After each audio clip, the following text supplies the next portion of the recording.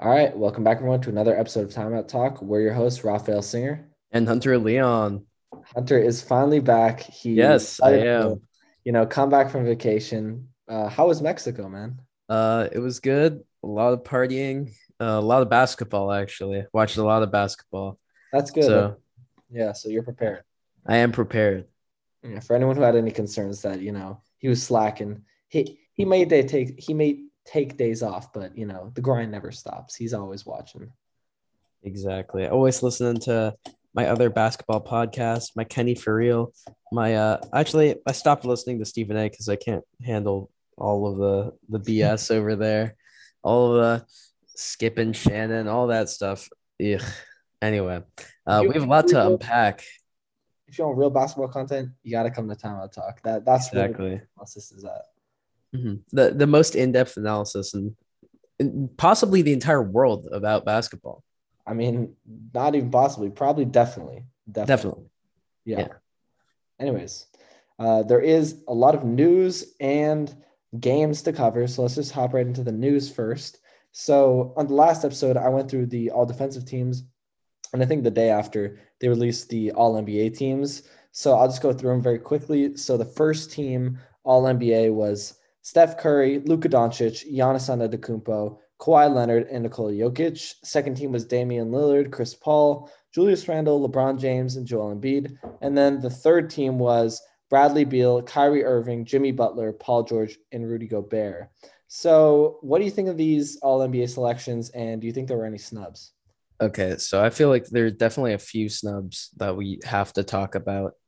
Um, I think the first team is completely fair except for Kawhi Leonard. I think that Kawhi deserves to be second team. I don't think he is just deserving of that spot. I feel like you could put definitely like Luca at a forward position Mm. and move in one of the guards because it's just so guard deep. Who'd you put, Dame or CP3 in that first team? Definitely Dame over CP3. I Okay. feel like between those two players, there's obviously a clear uh, better player who would be Damian Lillard, which means that Kawhi would fall to the second team.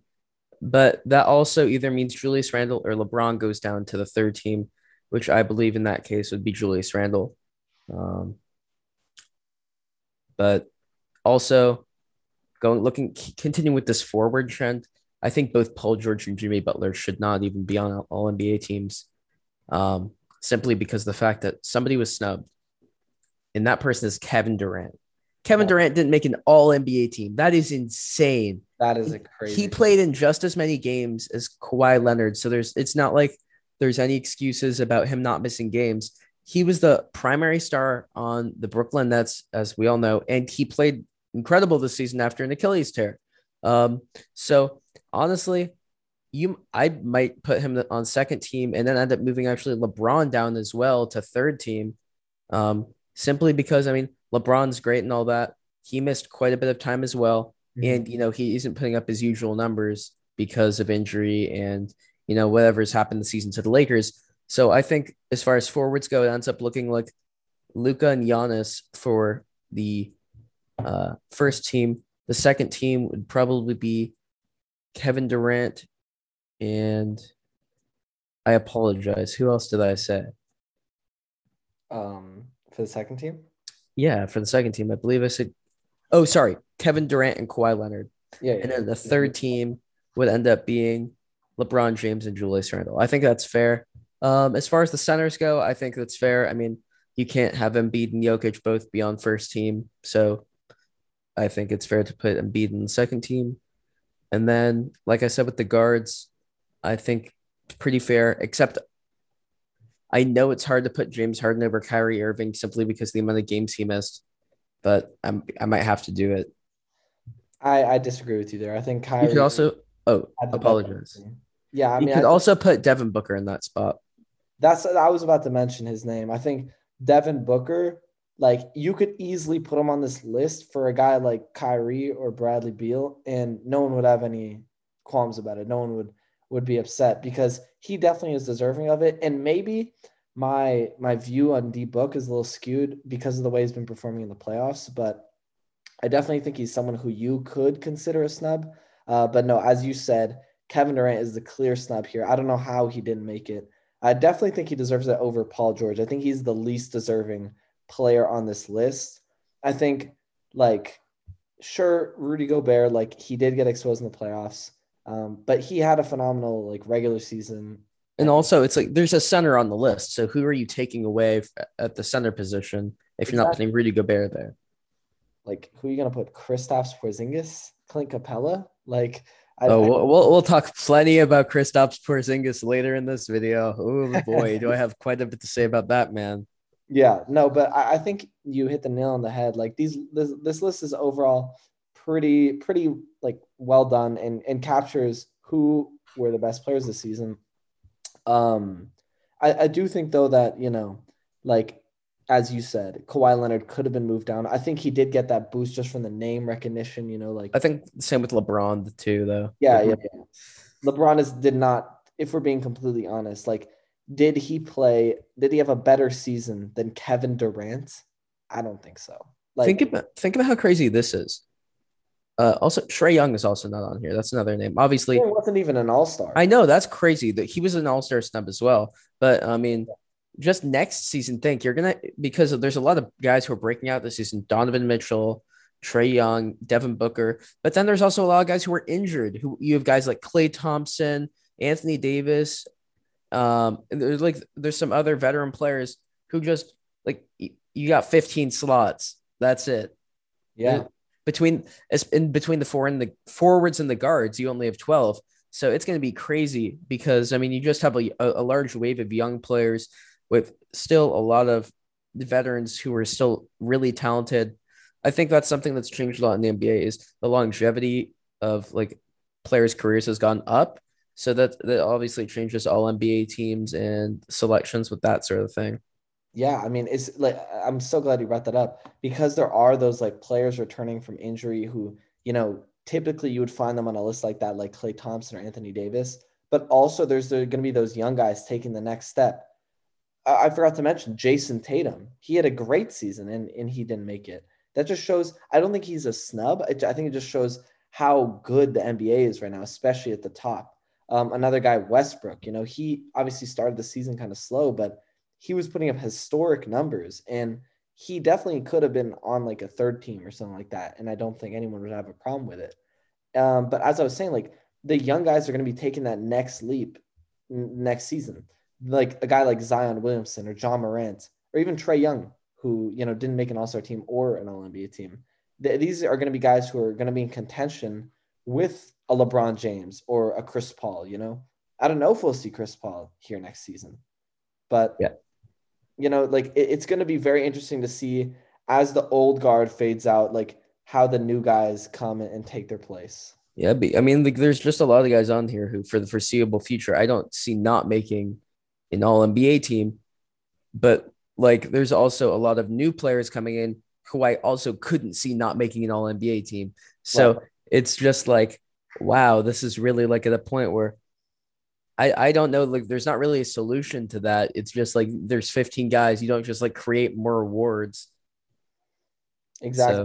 So I think it's just gonna come with time. Like I think, a guy like, as we talked about, LeBron, CP3, even Curry to an extent, like who knows if they're gonna be here in like 2 years, 3 years.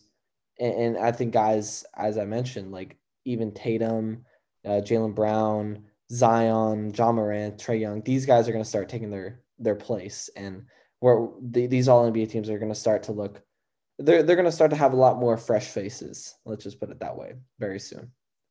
yeah, absolutely. So I think that would be a great transition from here into a little bit of something we were arguing about earlier, which is who's more impactful of a player between Devin Booker and CP3 to the Suns. And I'm simply saying this because you earlier had stated that, not in the podcast, but just earlier today, said that you could argue that Devin Booker should be above Chris Paul in these All NBA teams simply because he's a more valuable player to the Suns. But Yes. that was your argument, right? Yeah. Yeah. So, uh, just you want to make your point on that? Yeah. I mean, look, if these playoffs have showed us anything, it's that Devin Booker is the heart and soul of this team. I don't care like that Chris Paul, he puts up 15 assists with zero turnovers and like scores 12 points. Like, yes, he is a phenomenal player. He deserves all the credit he's getting.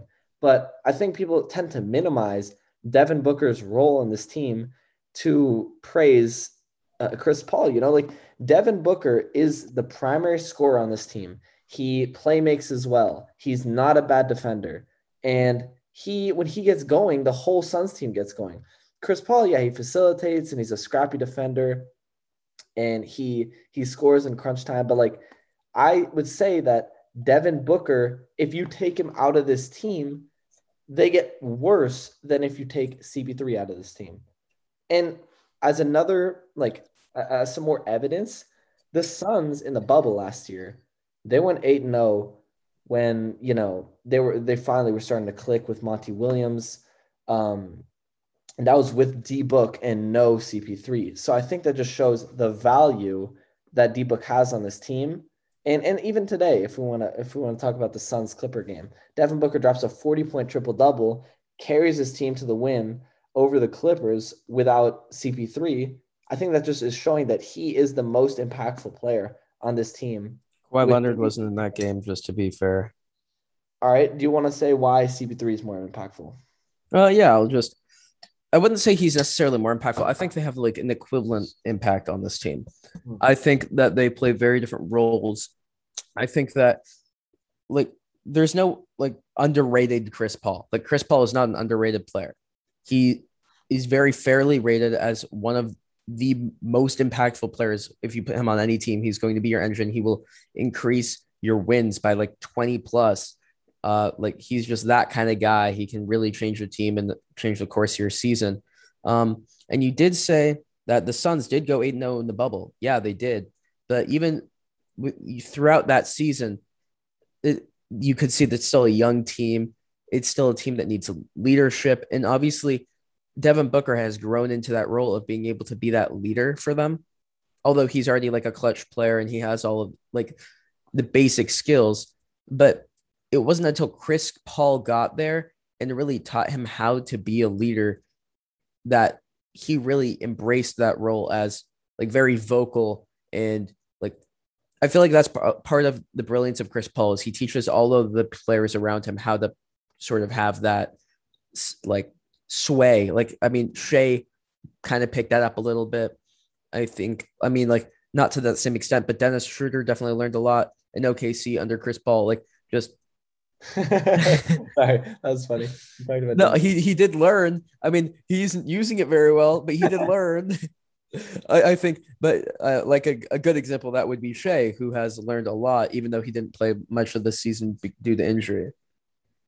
I mean, that's a fair point. I think like we could talk about this for hours. Like, and I think you actually hit the nail on the head there. Like they are sort of like a 1A, 1B in terms of impact. Like they serve different roles, so it's hard to really gauge. Oh, okay. So now you're on my side. Ah, yes, perfect. I'm compromising, okay? What do you mean compromising? This is what I said from the beginning. No, there's no compromising. No, I thought you were saying CP3 is more impactful. Like CP3 is 1, D-Book 2. But if you're saying 1A, 1B, I can get on board with that. Okay, that's fair.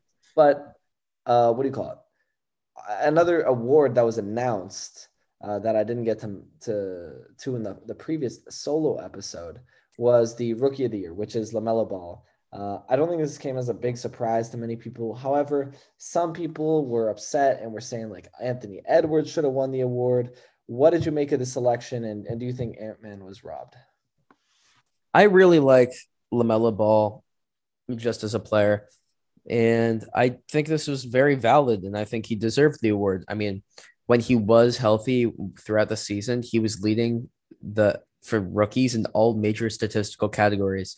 That's not something a rookie has done for a really long time. I'm honestly not sure who has done that. Probably a guy like LeBron, maybe a guy like Ben Simmons. But I mean, in his rookie year, he was doing kind of stuff like that. So the point is that he turned around a franchise. I mean, like the Charlotte Hornets went from literally the worst or the second worst team in the league to just adding a rookie, literally just a rookie, and now they're what, 8, 9 seed, And like Gordon. that gray area, and Gordon Hayward was out. So, I mean, you could argue that they definitely had the potential to be in the playoffs this season, and that's a big switch, and that's like John Morant like impact to the Grizzlies. I think like that's an equivalent level of impact to this team. Um, and John Morant won Rookie of the Year. Yeah. To be fair, I I mean, think obviously Zion was injured. To right. be fair, but even though he did have this injury, I think he just deserved it a little more over Anthony Edwards because although Anthony Edwards did put up more points, LaMelo had more assists and rebounds, and LaMelo's team was just better because of him. Yeah, I think you captured it perfectly. Like, yes, Anthony Edwards put up great numbers and he had a great rookie season. But what LaMelo did was like you don't see that every day. You don't see a team adding a rookie and him basically turning the franchise around. That doesn't come around often. And I like that comparison to John Morant because it is pretty similar, like a rookie point guard having a huge impact and turning like a bottom feeder team into like an immediate playoff contender. And I think that the numbers LaMelo put up, like he put up 16, 6, and 6. Those are great numbers. As you said before he got injured, he was leading all the rookies in every major statistical category. Um, I think overall he just had the better season, and it's about who's the rookie of the year, which rookie had the best year. And even though LaMelo missed a little bit of time with injury, he was still able to come back. I will say this: if LaMelo missed the rest of the season after the injury, Anthony Edwards definitely should have won because that's just too much time. That's like a Zion Williamson situation. But since he came back and he put up the same numbers and he was in the play-in tournament fighting for a playoff spot, that just shows like how much of an impact he had on the Hornets. And I think he definitely did deserve this award, as you mentioned. Yeah, absolutely. I think also Anthony Edwards put up not necessarily empty stats, but he put up emptier stats than LaMelo Ball did. Oh yeah, I mean, he was playing again, like the Timberwolves were never gonna do anything. Like they were definitely gonna be in the lottery, so there was no pressure, no expectation. He could just ball. If he has a bad game, it doesn't matter. But the games Lamelo played in like mattered way more because they had actual playoff implications. You know. Yeah. So from there, I think we can go into a little bit more recent NBA news, which I'd like to start with something that, has been a little disappointing or surprising to a lot of fans too, which is the Mavericks chaos just in not in the locker necessarily. Okay. It's not the locker room. It's a It front is the front office. Yeah, correct. So we have a few issues here. First, Rick Carlisle was fired. General manager was also fired. I don't know why I'm blanking on his name right now. Um, the and general. then It's not someone that important. and Mark Cuban was also caught lying about the team, the relationship between Luca and KP, and a few other things with coaching. So, what do you think of all this?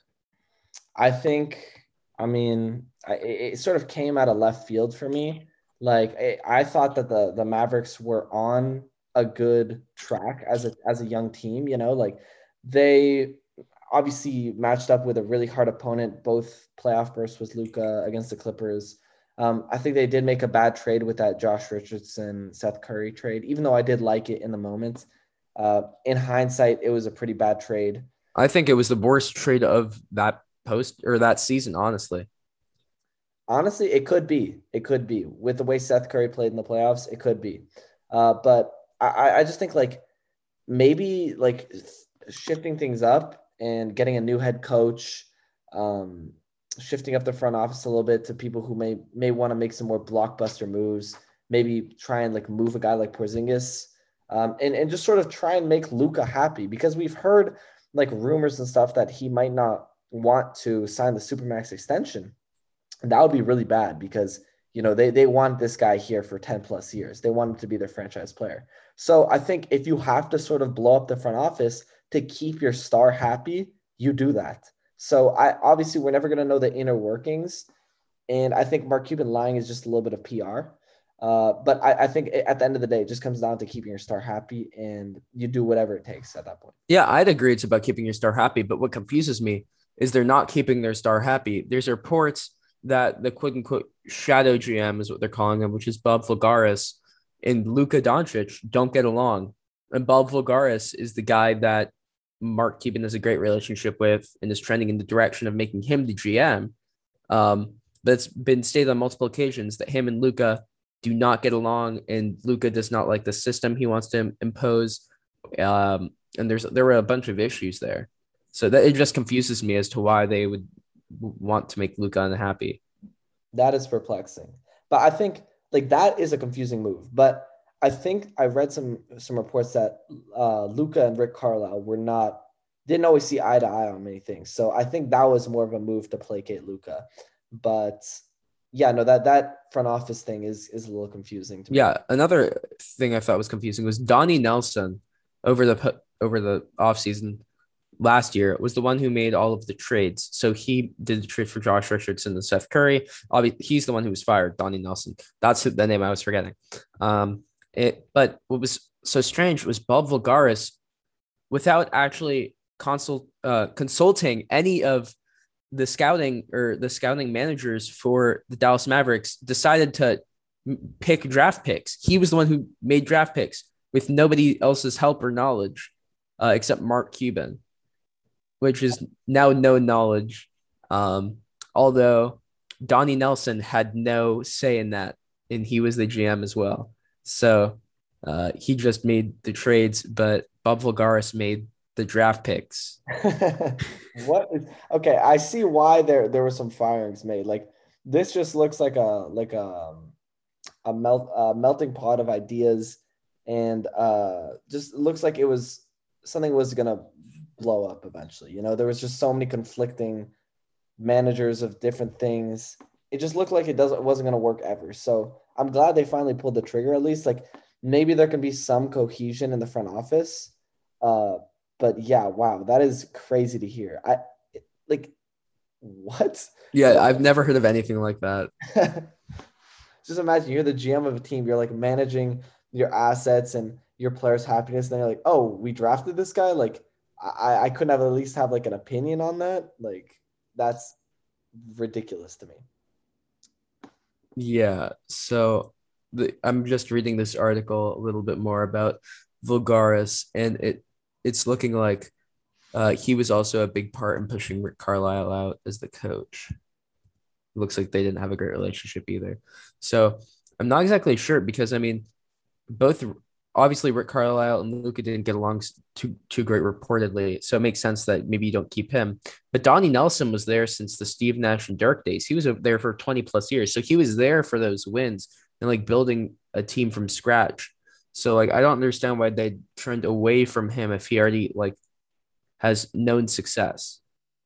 Yeah, I mean, again, I'm just gonna go back to my theory that this is all to make Luca happy. Even though some of the general manager stuff is a little like conflicting with that, I think that the Rick Carlisle firing was maybe a move to, if anything, just show Luca that they're willing to do things. They're not gonna just be stagnant and just like let Luca's hard work go to waste. They're gonna try to make changes. They're gonna try to shake things up to become contenders as soon as possible.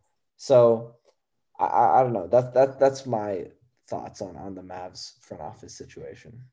All right. Moving from there, there's some other exciting NBA news. And this is rare, a trade this early into the offseason for the Boston Celtics. And they are parting with Kemba Walker and the 16th pick in the draft. And a 2025 second round pick to OKC for Al Horford and a 2023 pick. And Moses Brown. Oh, and Moses Brown.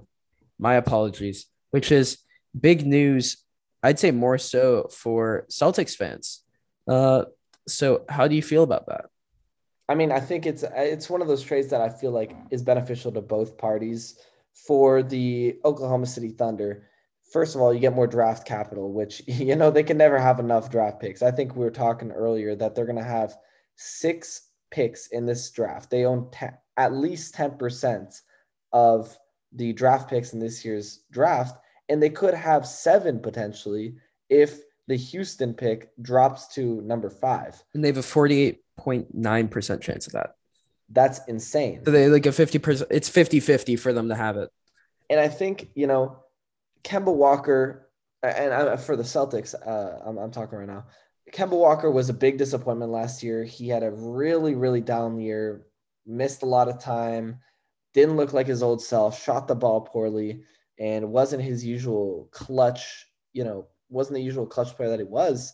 So I think getting rid of him was a good move. And bringing in Al Horford, they need a big body. They just need a center. And while he was there before and it didn't really work out, who knows? This time things might be different with a new head coach. And obviously, like players like Tatum and Brown have matured a lot. And I think an underrated aspect of this trade is getting Moses Brown. Moses Brown was quietly dominating the NBA on the OKC Thunder, and he's super young. So he's an asset they can build around as a big man to grow alongside Tatum and Brown and the rest of the young core. So I like this trade for both parties. I don't think Kemba's going to stay in OKC. I think they're going to try and ship him off to a contender. But yeah, I think it was a good trade overall. Yeah, absolutely. And I think what giving away Kemba does for the Celtics is it actually opens up a bunch of cap for them to re-sign Evan Fournier or maybe possibly get another role player. So I think it was smart on that side. And like you said, I think Moses Brown is the underrated part of this deal, and the fact that they get a good backup center. I mean, obviously you saw Tristan Thompson didn't really work out for them. So I think they're going to probably part ways with him. And they do have, aside from Jaylen Brown and Jason Tatum, there's some other young pieces on this team.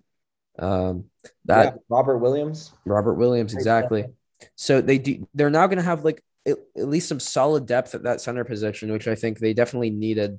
When you have a guy like Al Horford, especially, let's say they're going to have him as their starting center, which I'm not sure if they're going to do since he's probably, I think, 35 this season. And he's old. He's old. So even if he does start, he's not going to be playing a lot of minutes. So you need your guys like Robert Williams and Moses Brown to go out there and definitely give a little bit of a punch, like just of like young guy kind of excitement. So it'll definitely be interesting to see what direction they trend in, because they still are a long way to go from being the favorite. Yeah, I mean, like they definitely need to change some things up. What they've been running with recently, if anything, the last playoff showed doesn't work. They need to shake things up. So I'm glad they at least pull the trigger. And as you said in the beginning, this was a really early trade. Like trades typically don't happen during the playoffs. So I'm just glad for the Celtics fans that like the front office with Brad Stevens, who's the new head of basketball operations, like making some changes, which are very necessary. We've reached my favorite part of the podcast. I already know it.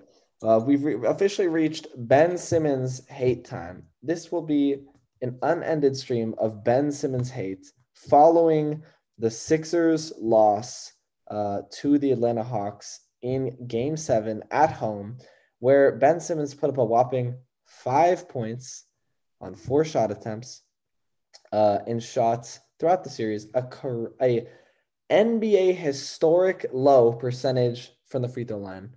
So, Hunter, I just posed you the question. Is this the last time we will ever see Ben Simmons in the NBA?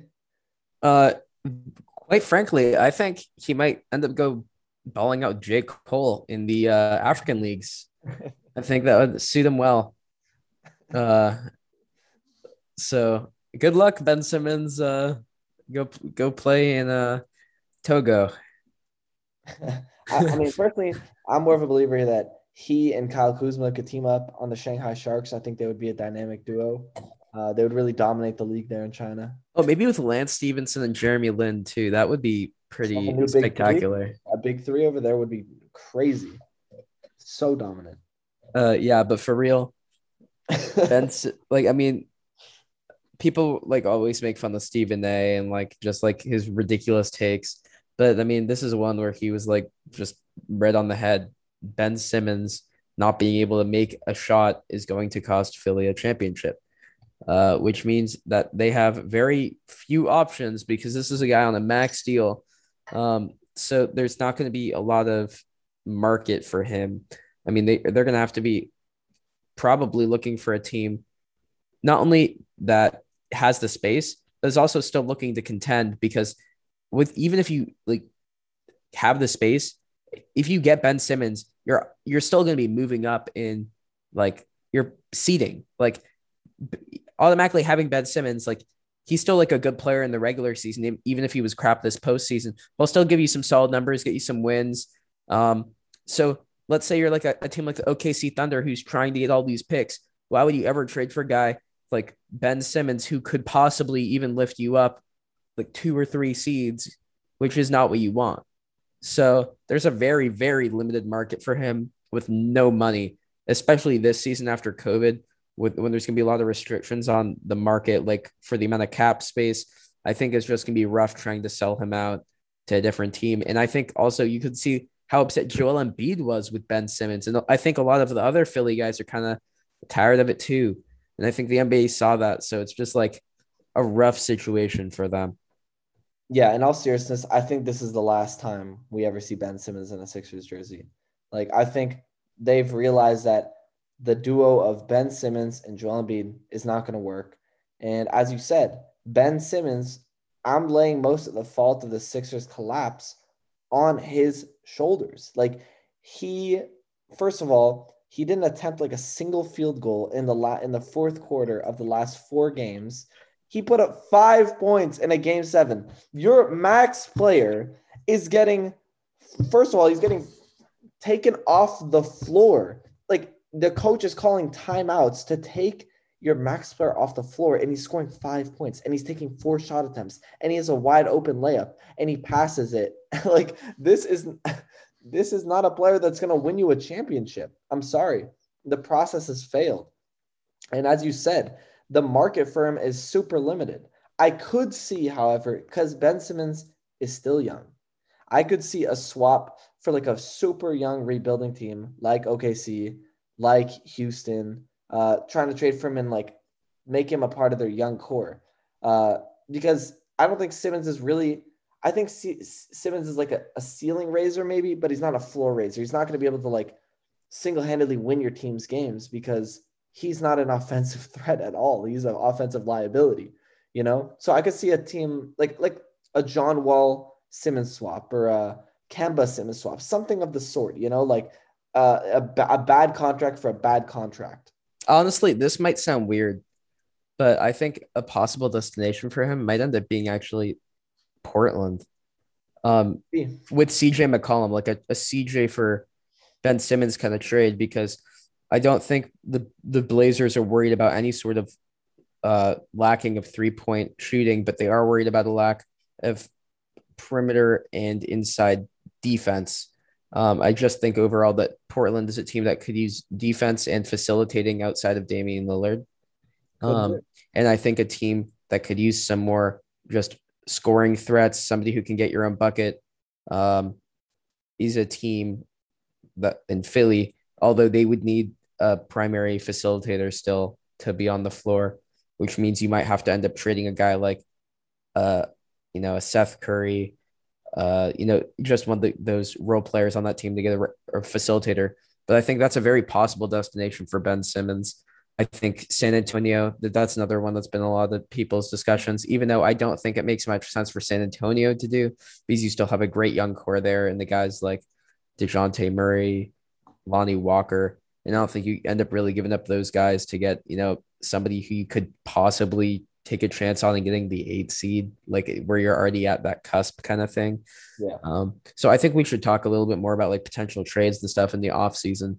But I definitely think that Ben Simmons is going to be done, like just done with the Sixers. Yeah. I just say this about Ben Simmons though. First, I mean, that Portland trade idea is really intriguing, and I could definitely see that happening because it just makes sense for both sides. But I want to say this about Ben Simmons. You know, we've talked about in the past, not in the podcast, but just casual basketball conversation about how if Ben Simmons could shoot or if he had a more developed offensive game, he could be a LeBron type player, like one of the best players in the NBA period. He's 6'10". He has incredible passing vision. He can facilitate like not many other players can. He's He actually the fastest player in the NBA. That's a fact. He's the fastest. apparently he's the fastest player in the He NBA. is. He has the fastest dash across the court of any NBA player at And 6'10". and he's a defensive player of the year candidate.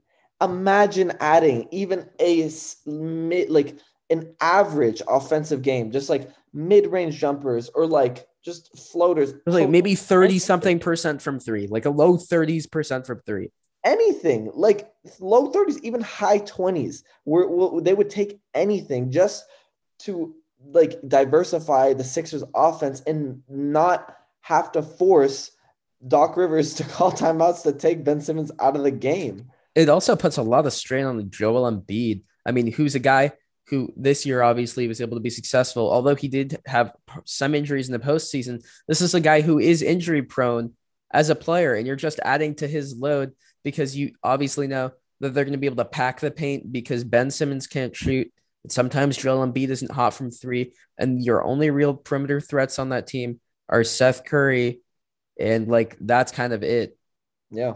I Like mean, that's yeah, like it's just it doesn't work. The combination between the two doesn't work because he's so limited.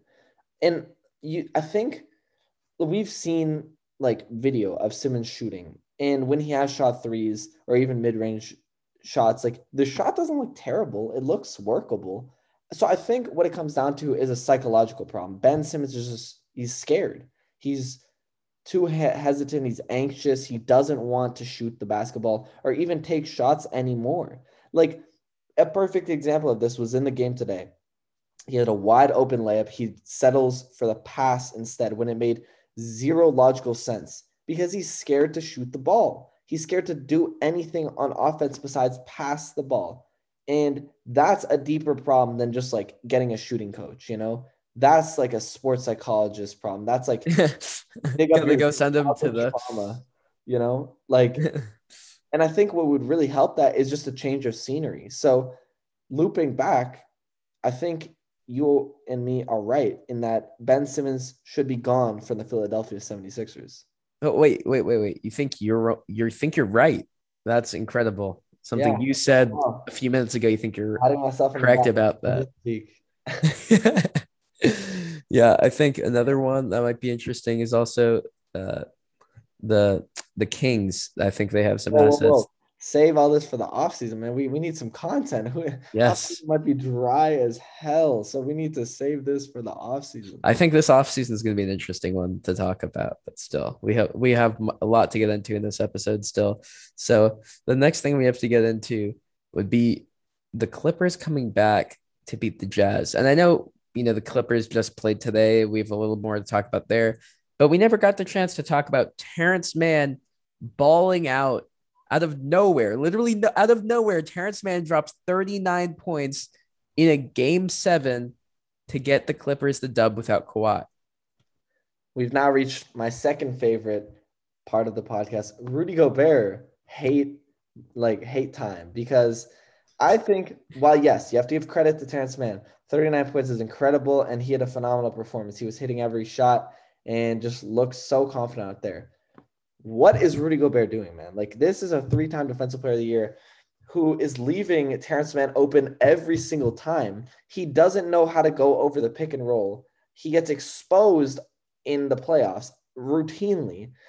If you watch that game, it was the most frustrating thing ever. It was literally every player on the Clippers taking turns scoring on Rudy Gobert. Reggie Jackson took his turn. Then Terrence Mann did. Then Patrick Beverly. Patrick Beverly was shooting threes on Rudy Gobert and like putting his hands down like he was Steph Curry. Rudy Gobert is making Patrick Beverly look like Steph Curry. And he has 3 Defensive Player of the Year awards. What? How? I'm just like, he's such an infuriating player because he is just so slow. How? Okay, I don't understand this. Answer me this question. How can you be a 3-time Defensive Player of the Year and still be a defensive liability for your team? Answer me that, because I don't get it. I think it's a regular season kind of thing where it's like, Yeah. he just sustains throughout the regular season, stays down low in the post, gets his blocks, does his thing. And then when it comes to the playoff, teams are able to pull him out of the paint and expose that. Yeah. I mean, we saw that. Like the Clippers ran small ball basically all this series. Yeah, And Nicholas Batum at center for most of it. they just got exposed. They had no answer to it because Rudy Gobert has the foot speed of a literal turtle. Like this guy moves so slow, he can't keep up. It's literally worse than watching like most like literally NBA player. Like just give me an NBA player. Like it's just worse. Like I'd rather watch Boban Marjanovic run down the floor than watch Rudy Gobert try to run from the post to the 3-point line. Like it's just that bad. Yeah, it's frustrating. And it's especially frustrating because Donovan Mitchell poured his heart out this series.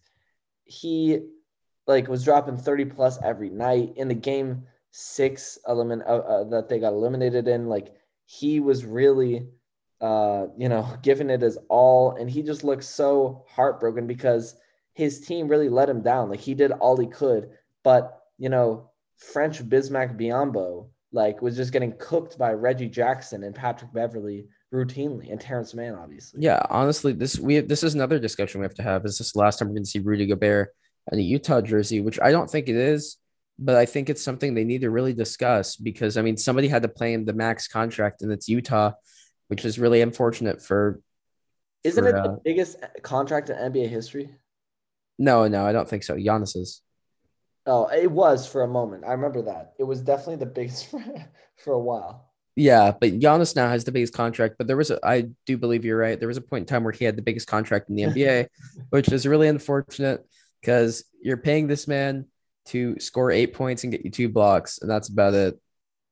And can we just talk about his offensive game? Because as we previously mentioned, He doesn't have one.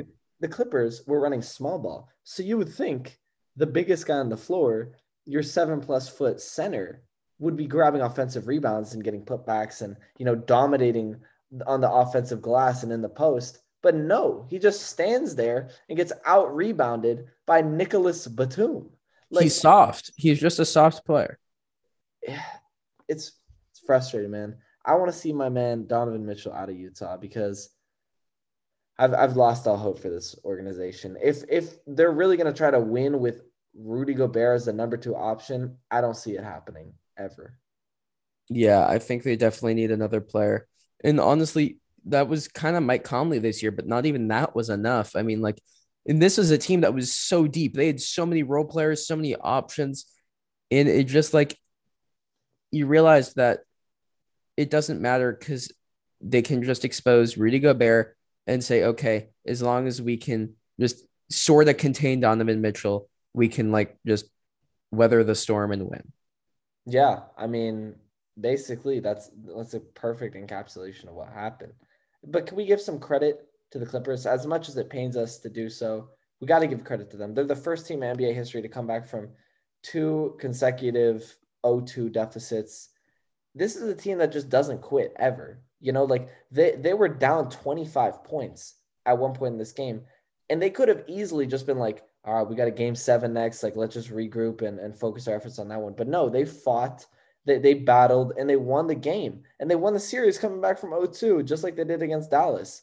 And so you honestly have to give credit to this team. You have to give credit to Paul George for stepping up big. No more pandemic P.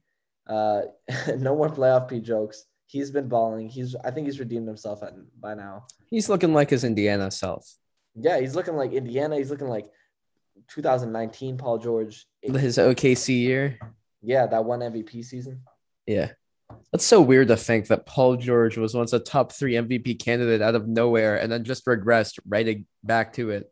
Yeah, but he's back now, bro. He's back Yeah. to Finals MVP. That's what he's gonna be. I'd like to talk about the next topic here, which is that Kevin Durant's shoe size is half a size too big, or he'd be in the conference finals against the Hawks. But That's rough, man. Bucks Nets. What an incredible game seven. I got to give it to both teams. They both put up incredible fights. Um, and got to give it just to the Bucks for this one. What do you think of this series? I mean, this is a great series to watch. It's a real shame that injuries sort of like hampered the Nets because I would have loved to see Giannis beat them on full strength. Which But wouldn't have happened. could have. I mean, who Mm-mm, knows? no, no chance. I honestly think if the Nets are fully healthy from the beginning of the series, I honestly think it could go 5 games. Not to say that would go 5 games. I think it has the potential to easily go 5 games, but it could also go 6, 7 games. I agree. Bucks and five for sure. Okay. Wait, Okay. let's be realistic here. Bucks in three. But now coming back to the series, like credit to Kevin Durant. Like this dude did everything he could. He balled out the last 2 games, played every possible minute he could. That was insane. Like imagine coming off an Achilles tear and then like literally having to play every single possible minute of two of the biggest games of the playoffs. So credit to him there. Honestly, credit to Harden, even though like he was hurt. He was playing on one leg. This man still was a threat. Yeah, he came out and he played. Respect to him. But and obviously credit to Giannis. Like he finally like got over the hurdle. I think the Bucks are going to the finals now. Like Giannis is coming different this year. Yeah, and I think Giannis recognized when it was time to take perimeter shots and when it was time to take inside shots. I think this year he really, not necessarily this whole year, but this postseason, he's really understood that because there was a game against the Bucks where he didn't take a single perimeter shot and they won that game. And there have been other games where he took a few perimeter shots and they still won, but he recognized he felt it when he didn't feel it. Yeah. Yeah, I think we were just seeing maturity. And also, even though he even though he didn't really have the best game seven, Drew Holiday was really big for the Bucks this season. And I think he was really worth every pick and asset that they gave up to get him. I mean, they gave up Eric Bledsoe, so definitely worth him. But the picks, especially, and he made some big shots for them in Game Seven. And obviously, he's such a huge defensive anchor. Credit to Brook Lopez. Besides that one slip up in Game Seven where he forgot what the shot clock was, had a little J.R. Smith moment. I think he's the new biggest meme of the NBA, honestly. So that's pretty bad. That was so funny. He just like they inbounded him the Threw it ball out to after a Chris Middleton. timeout. After a timeout too. They got to give that. I'm not sure if he wasn't paying attention or if Coach Bud didn't say just shoot it, but not too good. Not a great look. But he had some big blocks throughout this series, and he was really the big guy holding down the paint. So yeah, I mean, I like this Bucks squad a lot. I think they're going to the finals. Do you have anything else to add? Yeah, I also want to talk about a little bit. I know it's a little off topic, but Spencer Dinwiddie declined his player option today. So that's some big news considering that coming off an Achilles tear, he just declined $10 million. So that means he's looking for more than 10 million off an Achilles tear. Do you think he's going to get that much? I think so. I think Spencer, he like showed he is like a very quality NBA player. Like he can be a major contributor on a championship team. And I think some team is willing to throw him a bag. Like I could easily see him going to the Kings for like 20 million a year. Mm-hmm. Do you think that the Nets need to be a little worried that they won't have him there as a backup to James Harden and to Kyrie Irving, even though they didn't need him this year? That would have definitely helped them. So, how do you think they feel about that? I don't think the Nets are worried at all. I think what's happening in the Nets front office and management right now is just like, okay, we got unlucky with the injuries. Let's just round out our rotation a little bit in the offseason, try and pick up some like periphery guys, get healthy, and just run it back. They just Mhm. got unlucky, to be honest. Yeah, and I think it was pretty ballsy of Steve Nash to be running a 7-man rotation in these series, which I really appreciate compared to a guy like Coach Bud, who last year played Giannis like 28 minutes in important playoff games. So like it's kind of refreshing to see a coach who's like, you're my best player. You're out there for every minute because I need you for every minute. While that is true, there are advantages and disadvantages. Like Kevin Durant, by the end of the game, he was so tired. I think that's the reason why he airballed. Like he just didn't have his legs under him. They just gave out because he played so much over the past two games. So I think their advantage, like maybe they don't win game six if he doesn't play every minute, but like it does cause some crazy fatigue. Yeah, for sure. But I think it's just definitely refreshing to see a little bit of coach who isn't afraid to do that. Definitely. Like Steve Nash, what do you think now? After his first season coaching the Brooklyn Nets, how would you assess his performance? I'd say it's kind of hard to assess considering he's like a big super team that just was like injury prone this year. But I'd say it was like successful. Like we saw that Steve Nash isn't just like a bum. Like he isn't Luke Walton. Like, like he is a NBA quality coach, and I think we really have to see a little more from him to see how like great he is as a coach. But I don't. There's no doubt in my mind that he's going to be a good coach in this league. He's a smart player, or he was a smart player and still is smart. So I think he'll be a great coach. Yeah, I mean, you captured it perfectly. Um, Moving on, before we go into like the next official topic, I realized we didn't talk about the Hawks, who are going back to the conference finals for the first time since 2015. So, talk to me a little bit about what you see in this Hawks team. Yeah, I mean, I am not the biggest fan of Trae Young, just his game or like that style of play, but give him all the credit in the world, man. I mean, he really just not necessarily in this game, but throughout the postseason, he put this team on his back.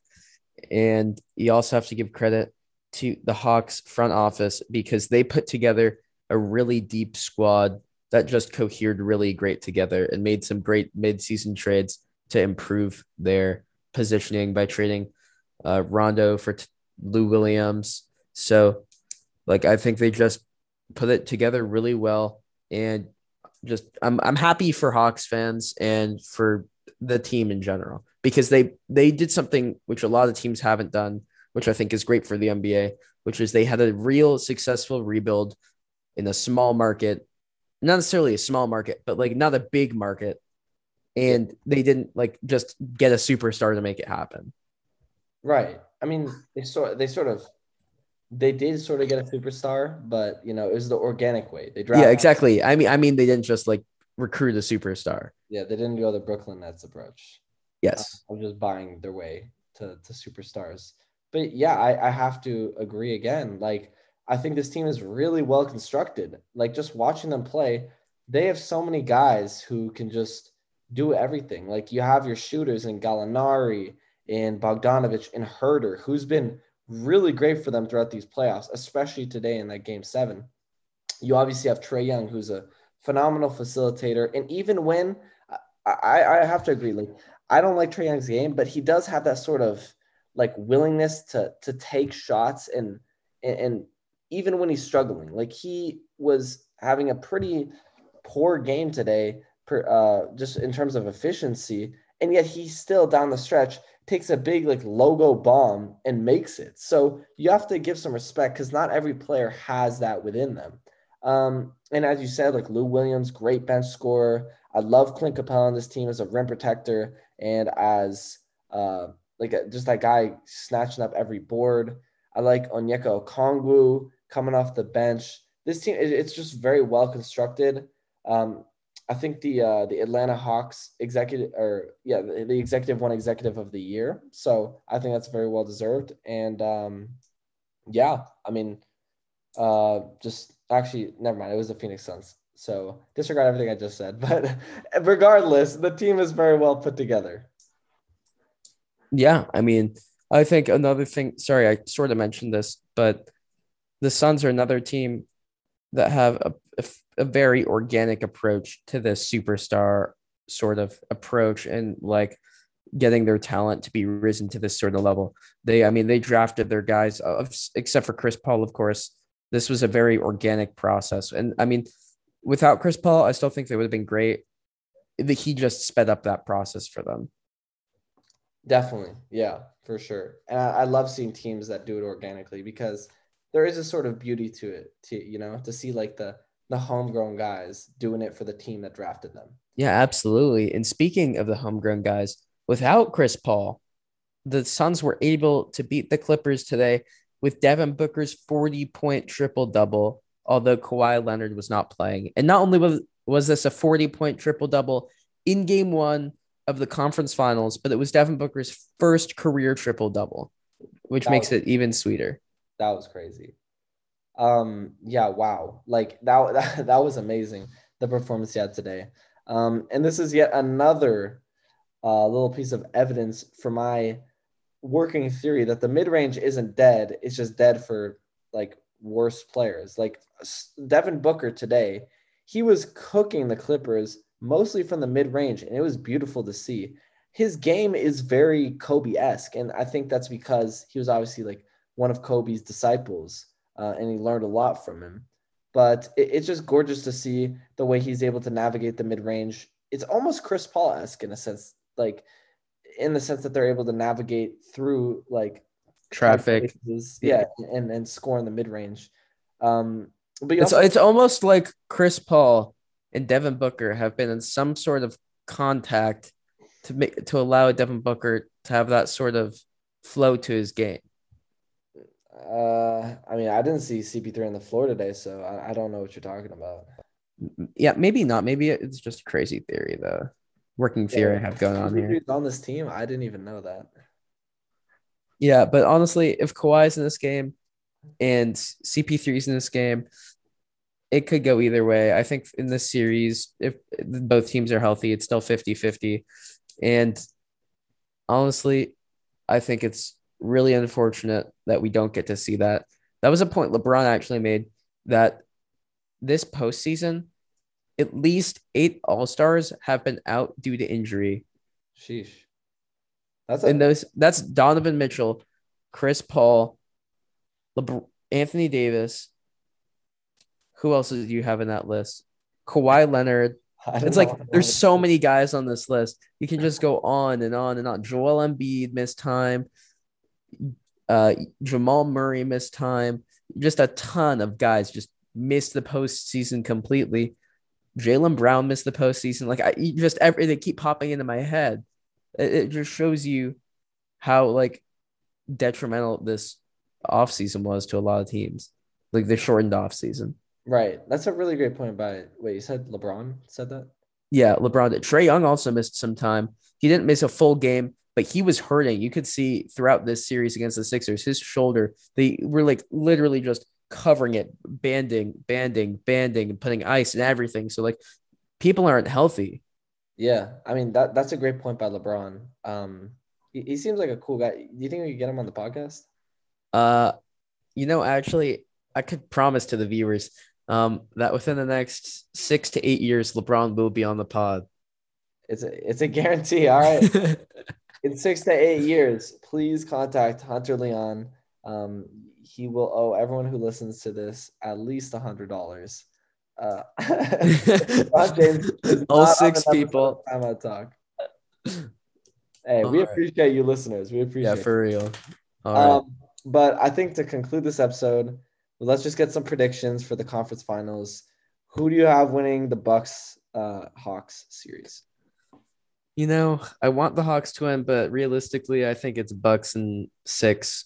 I think I'm giving the Hawks a fight. I'm not going to make it that easy. I think the Hawks have been proving a lot of people wrong this postseason, so I'll say Hawks or Bucks and 6.